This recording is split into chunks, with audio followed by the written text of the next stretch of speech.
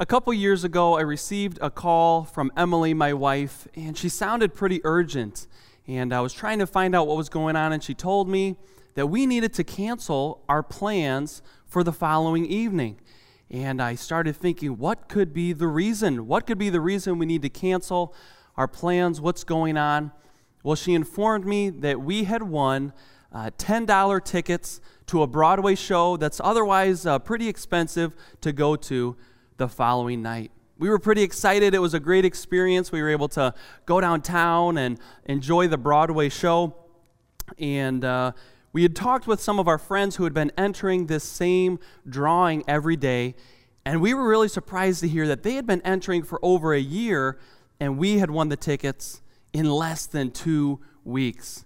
It was pretty unbelievable. Well, we enjoyed the show, and we went home, and we enjoyed it enough that we said, you know what, we're going to continue entering this same drawing. And so we did, and we were really surprised when a couple months later, we won the tickets again. So we kind of felt bad a little bit, but we went anyway, had a great time, and came home, and it wasn't a few months later that we won a third time. And at this point, we actually did kind of feel bad. So we gave the tickets away to one of our family members.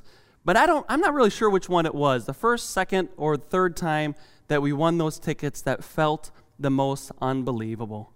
To be honest with you, it was actually all the way until the very end when I was sitting down into the seats that I had part of me that said, I'm not sure I quite believe this is real.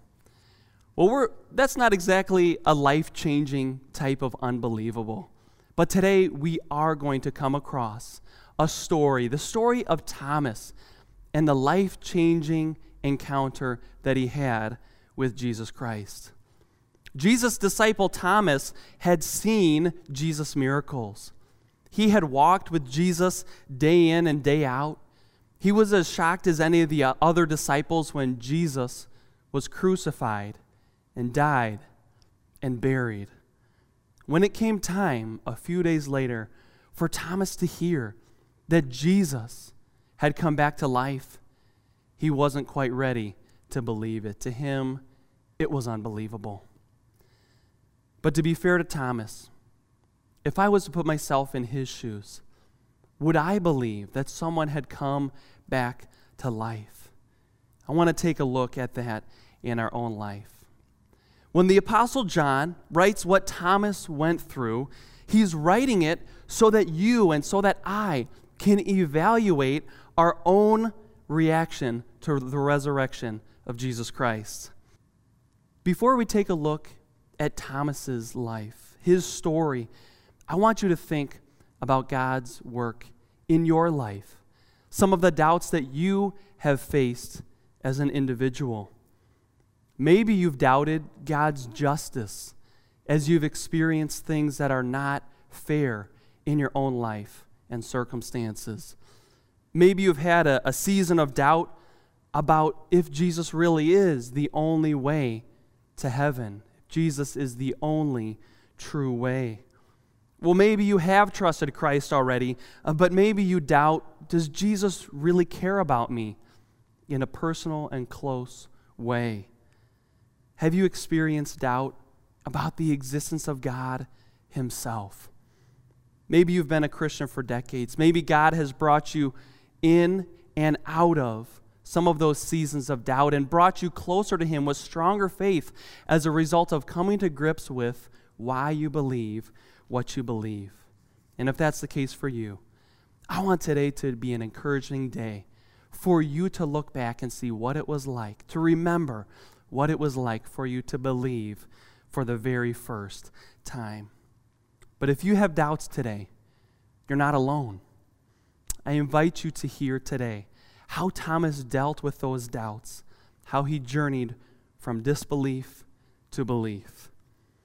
Today, we're going to see why Thomas stopped doubting. Today, we need to know why it was that Thomas stopped doubting. Let us pray together. Father, I thank you so much that you have revealed yourself through your word. Lord, I thank you that we can look and see the story of Thomas and what it was in his life that brought him from doubt to faith. Lord, I pray that you would speak through your word. Lord, that you would speak through me. Fill me with your Holy Spirit. Allow us to hear from you today. We want to believe even stronger than we do right now. We love you, Lord. We pray all these things in the powerful name of your Son, Jesus Christ. Amen. Well, today we're going to see 3 checkpoints. We're going to see 3 checkpoints in Thomas's journey from unbelief to belief. And the first checkpoint is that Thomas wanted proof that he should believe. Thomas wanted proof that he should believe.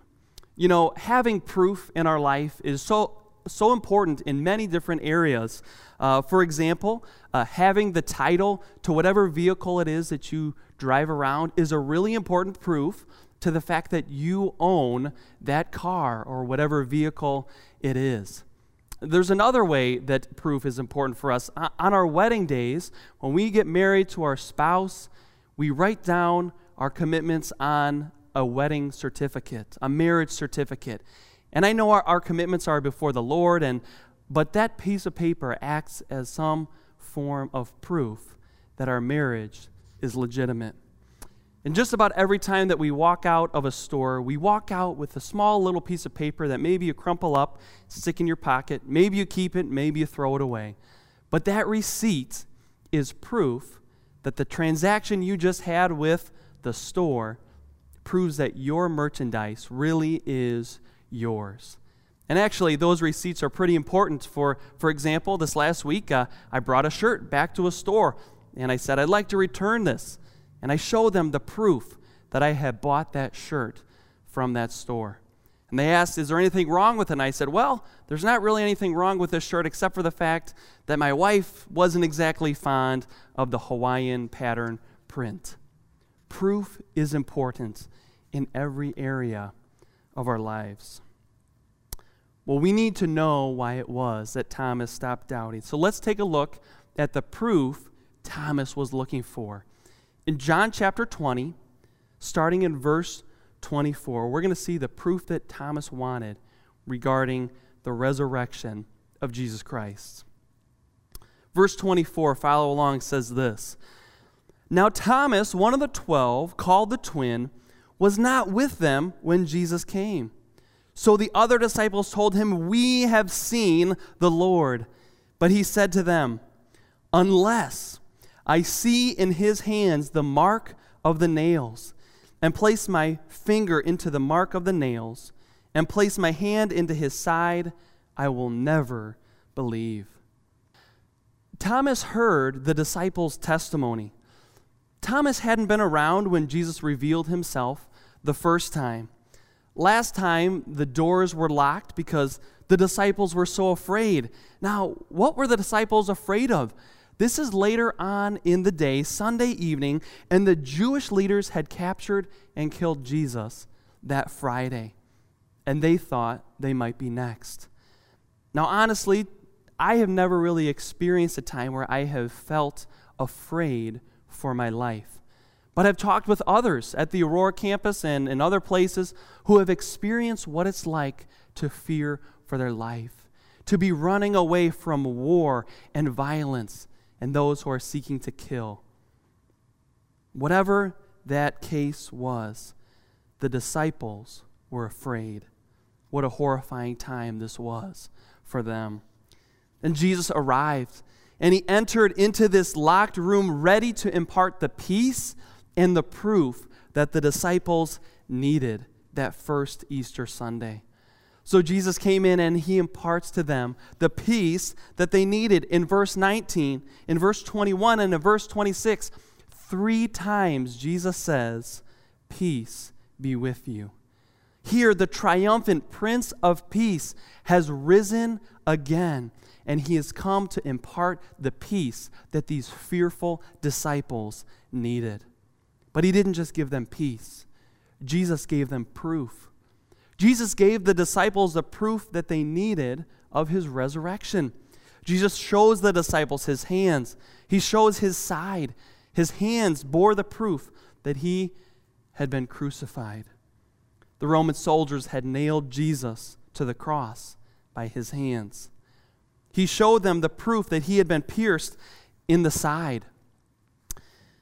After being whipped brutally 39 times, Jesus had sustained a substantial amount of blood loss, a condition called hypovolemic shock.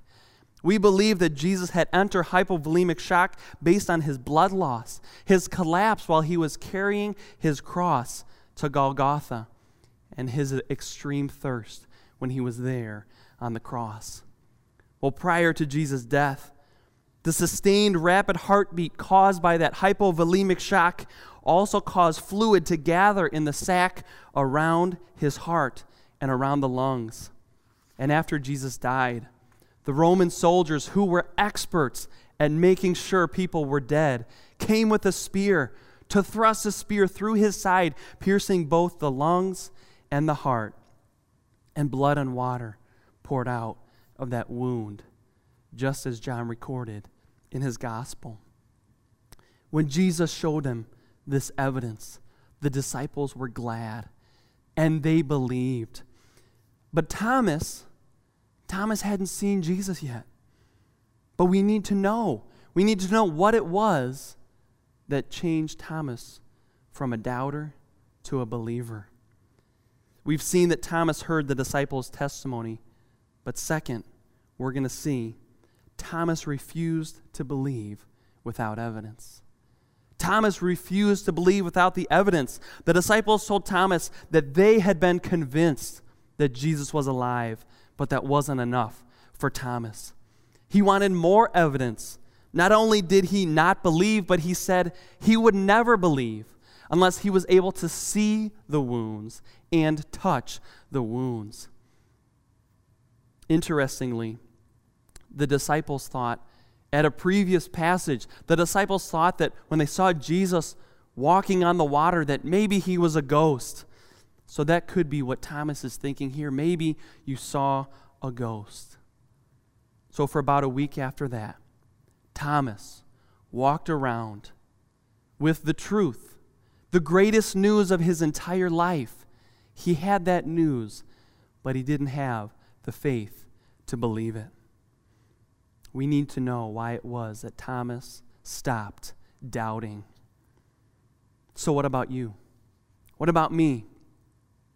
If we're Christians, think about, was there a particular proof around the time that you came to know the Lord for the very first time? Was there a particular proof that God used to show you the truth of who Jesus is?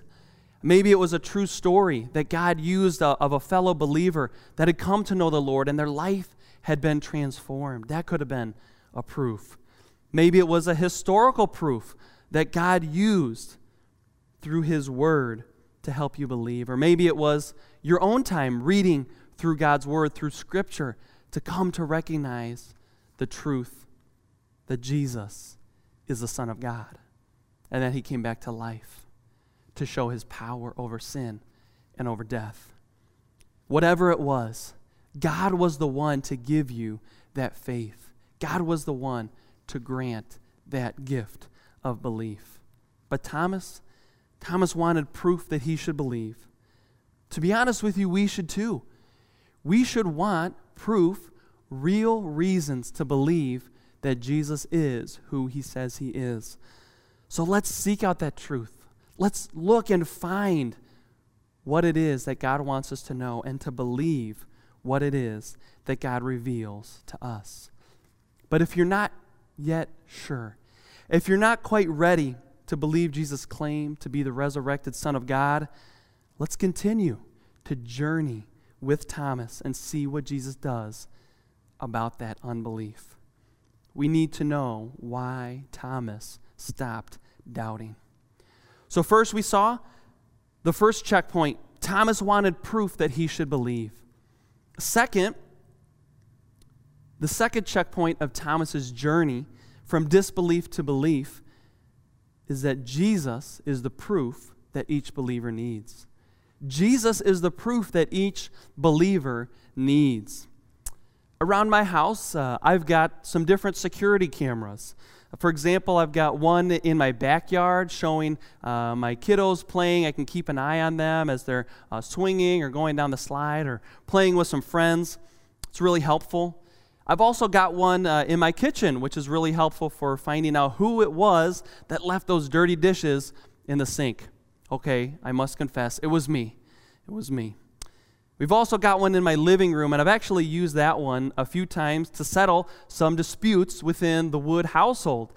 You see, if you grew up with brothers or sisters, you're no stranger to the fact that brothers and sisters sometimes get into disagreements. Sometimes things get a little heated and maybe even a little physical. So when one of my kids comes and says, "They pushed me," or something like that, I can go back and I can see the proof, what really happened, and seek to resolve it.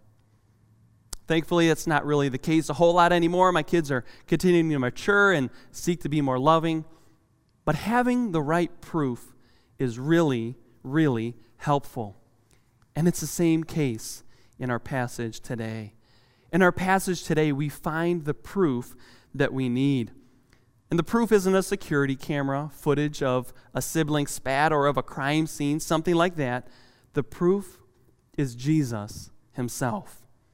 Jesus is the proof that each believer needs. Let's take a look at our passage again. Let's start up again in verse 26. I'll read that for us. 8 days later, his disciples were inside again, and Thomas was with them. Although the doors were locked, Jesus came and stood among them and said, "Peace be with you." Then he said to Thomas, "Put your finger here and see my hands, and put out your hand and place it in my side. Do not disbelieve, but believe." Thomas answered him, "My Lord and my God." Jesus said to him, "Have you believed because you have seen me? Blessed are those who have not seen and yet have believed." Jesus shows Thomas the evidence. Jesus shows Thomas the evidence. So the disciples, they're back together. They're back in a room, and the doors are locked. They're still experiencing that fear, the uncertainty, what is going to happen. And that following Sunday. Now, our text says 8 days. They would have counted the current day within their math on that. Just like when Jesus died on Friday and was dead on Saturday and came back to life on Sunday, they call that 3 days. But they come together, and Jesus chooses this time to reveal himself to Thomas. The doors were locked, and it seems that Jesus must have either walked through the walls or somehow unlocked the doors. A little bit later on in Scripture, we see in Acts chapter 12, doors became unlocked for Peter so he could go through there. But again, Jesus comes to his disciples and he says, "Peace be with you. Peace be with you." And he turns to Thomas and invites him. "Here I am. Examine the evidence." So Jesus shows Thomas the evidence, and now Jesus commands Thomas to believe. Jesus doesn't just tell him to examine the evidence. Jesus tells Thomas, stop doubting and start believing. Believe. Believe. This really is the main theme of the entire Gospel of John. Believe. Believe. This is the same commandment that we see throughout Scripture. For example, in John chapter 3, Jesus tells Nicodemus, "Whoever believes in him, the Son of God, should not perish but have eternal life." In Acts chapter 10, Peter tells the crowd, "Everyone who believes in him, Jesus, receives forgiveness of sin through his name." In Acts chapter 16, Paul and Silas tell the jailer, "Believe in the Lord Jesus and you will be saved." In Romans chapter 1, Paul says that God gives salvation to everyone who believes. Jesus shows Thomas the evidence. Then Jesus commands Thomas to believe. And now, what is Thomas's response? His response is to believe. He obeyed the Lord's command. Thomas believes and worships Jesus. Thomas believes and worships Jesus. This is one of the clearest proclamations of Jesus and his deity, the fact that Jesus is God in the Bible. In the New Testament, here it is, Thomas answered him, "My Lord and my God." Thomas is convinced that Jesus is alive. Thomas is convinced that Jesus is God. It's really interesting. Thomas's self-imposed criteria, he said, unless I see and unless I touch the evidence. But here, when Jesus commands him to believe, John doesn't say Thomas touched, and that was really what put him over the edge. Sometimes we put our own stipulations on things. I will only believe if, but Jesus comes to turn that on its head and give us the faith that we actually need, the evidence that we actually need. So Jesus shows Thomas the evidence. Jesus commands Thomas to believe. Thomas believes and worships Jesus, and now Jesus affirms those who believe without seeing him. Jesus affirms those who believe even without the benefit of seeing him. Jesus sees that Thomas has been regenerated. He's been born again. He's placed his faith in Jesus Christ as the Messiah. What a great day for Thomas. Any day that a person comes to saving faith is a great day, but Jesus wants to make it clear that the others who would come after, even those born 2,000 years after Jesus was born, would be at no disadvantage to these first disciples. We have just as much of an ability to have faith in Jesus Christ as those first disciples who saw and touched the risen Savior. So why was it that Thomas stopped doubting? What was the reason that Thomas stopped doubting? Jesus. Jesus is the reason that Thomas stopped doubting. There was nothing else greater that could be given to Thomas as proof than Jesus himself. So what about us? What about us? As we seek to know God more, Jesus is the answer to your doubts. As we seek to grow in our faith and our understanding of God, I encourage you to examine the evidence. I've got 3 main historical evidences for the resurrection. We can turn to these. The existence of the Christian church is strong proof for the resurrection. They believed. And these disciples, these apostles went out and preached the resurrection of Jesus Christ. It was all based on that. That's why the Christian church was established and grew. Second, Jesus' disciples had a real experience with one that they believed to be the risen Christ. Now think about this. Those disciples, they couldn't have been lying. They couldn't have made this up together and then said, let's go out. 10 of these disciples, all the way to the moment of death, 10 of these disciples were martyred. To the very end, they said, this is what I will live for, what I will die for. No one will die for a lie they made up. They couldn't have been hallucinating. How would they all have hallucinated the same thing? That doesn't even make sense. And they touched Jesus. They saw him, they touched him, they watched him eat food. That doesn't work with hallucinations. We've only got one possible explanation left. The disciples believed that they had seen the resurrected Christ because they actually had. The third thing I want to let you know about is that the tomb in which Jesus was buried was discovered empty by a group of women the Sunday following the crucifixion. Now, there's a few reasons that this is important. First, the resurrection was preached in the very same city where Jesus had been killed and buried shortly before. If they were making this up, no one in that area would have believed it. They could have gone and found the evidence.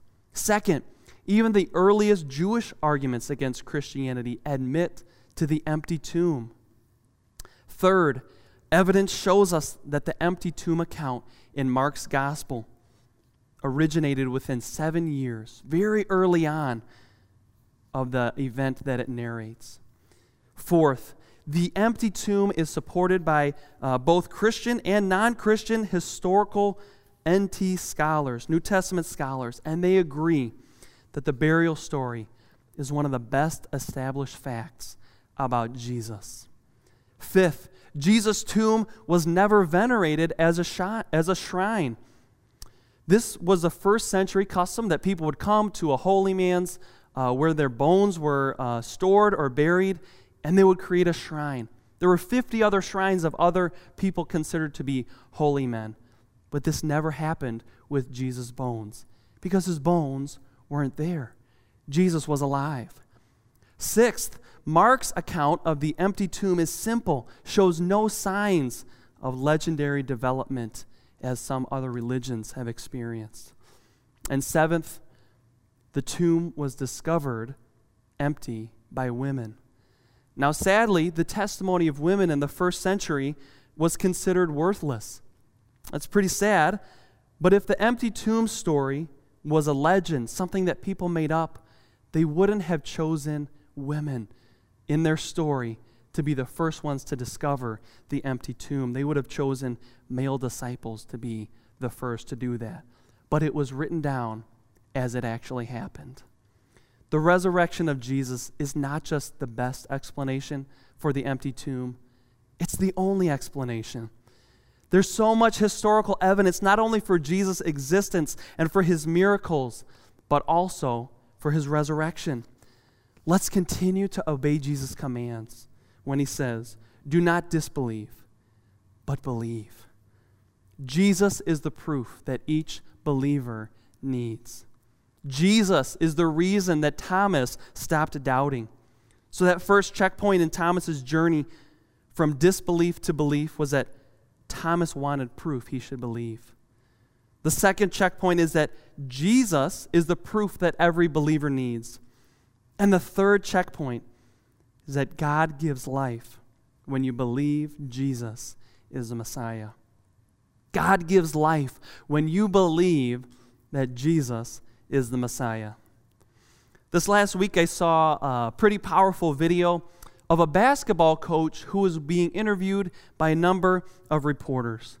And the reporter wanted to know what the basketball coach thought about one of those players on that team missing out on a semifinal game to go be present at the birth of this basketball player's child. The reporter asked this question: is it normal for a player to leave the team during the semifinals? And I love what the coach said. He said, "Do you have kids? When you have kids, youngster, you will understand.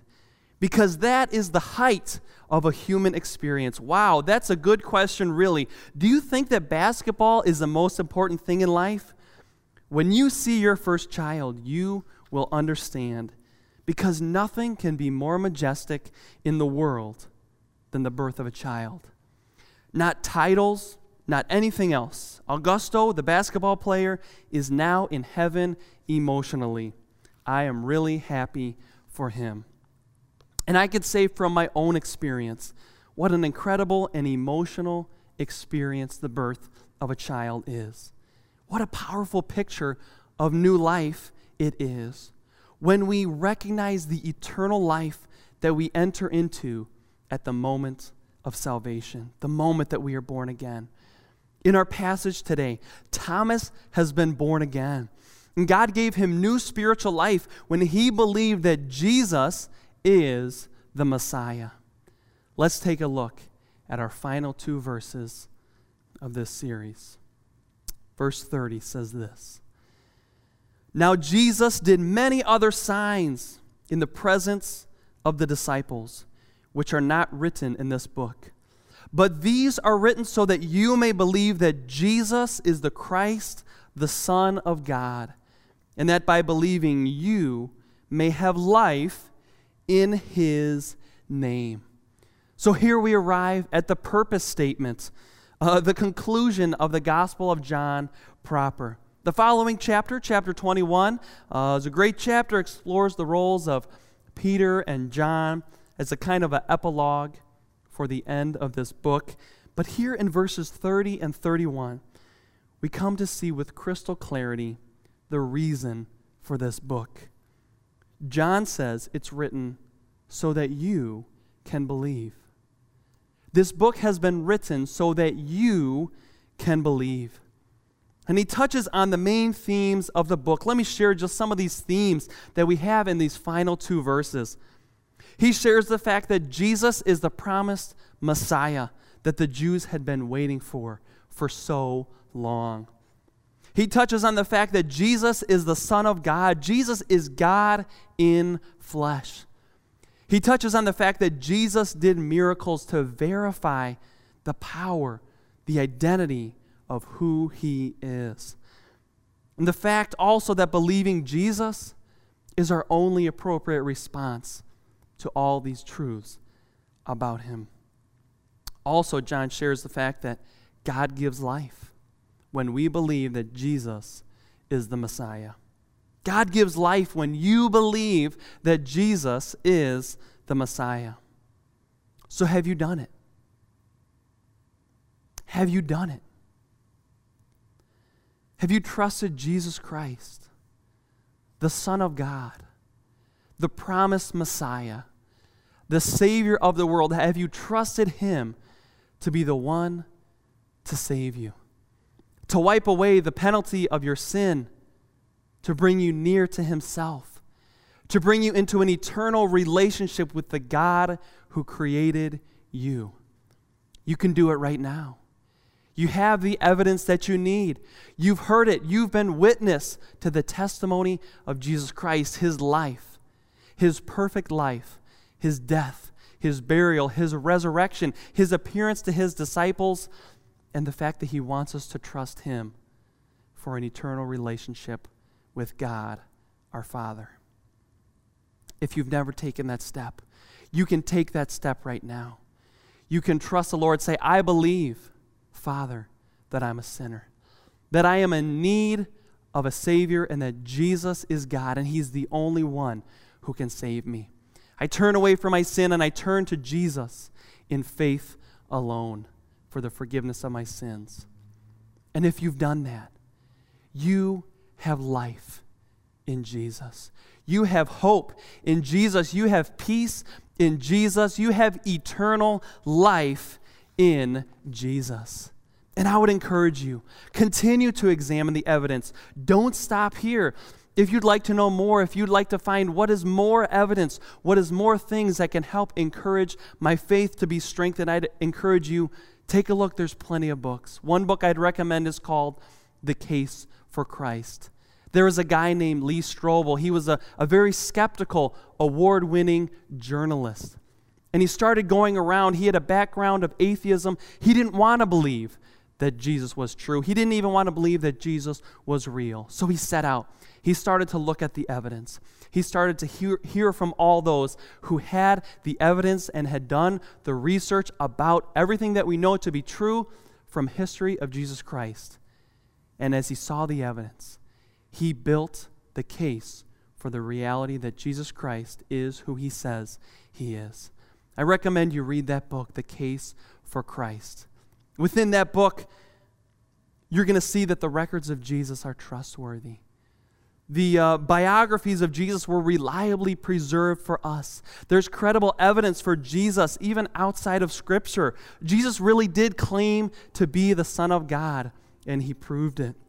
The life and resurrection of Jesus is supported by the evidence. All the evidence not only is historical fact, but has an impact on our lives today. Because through the resurrection of Jesus Christ, we can have a relationship with Jesus Christ, and that can never be taken away. During our time together, we needed to find what was the reason that Thomas turned from doubting Thomas into believing Thomas. Well, Jesus is that reason. Jesus is the reason that Thomas stopped doubting.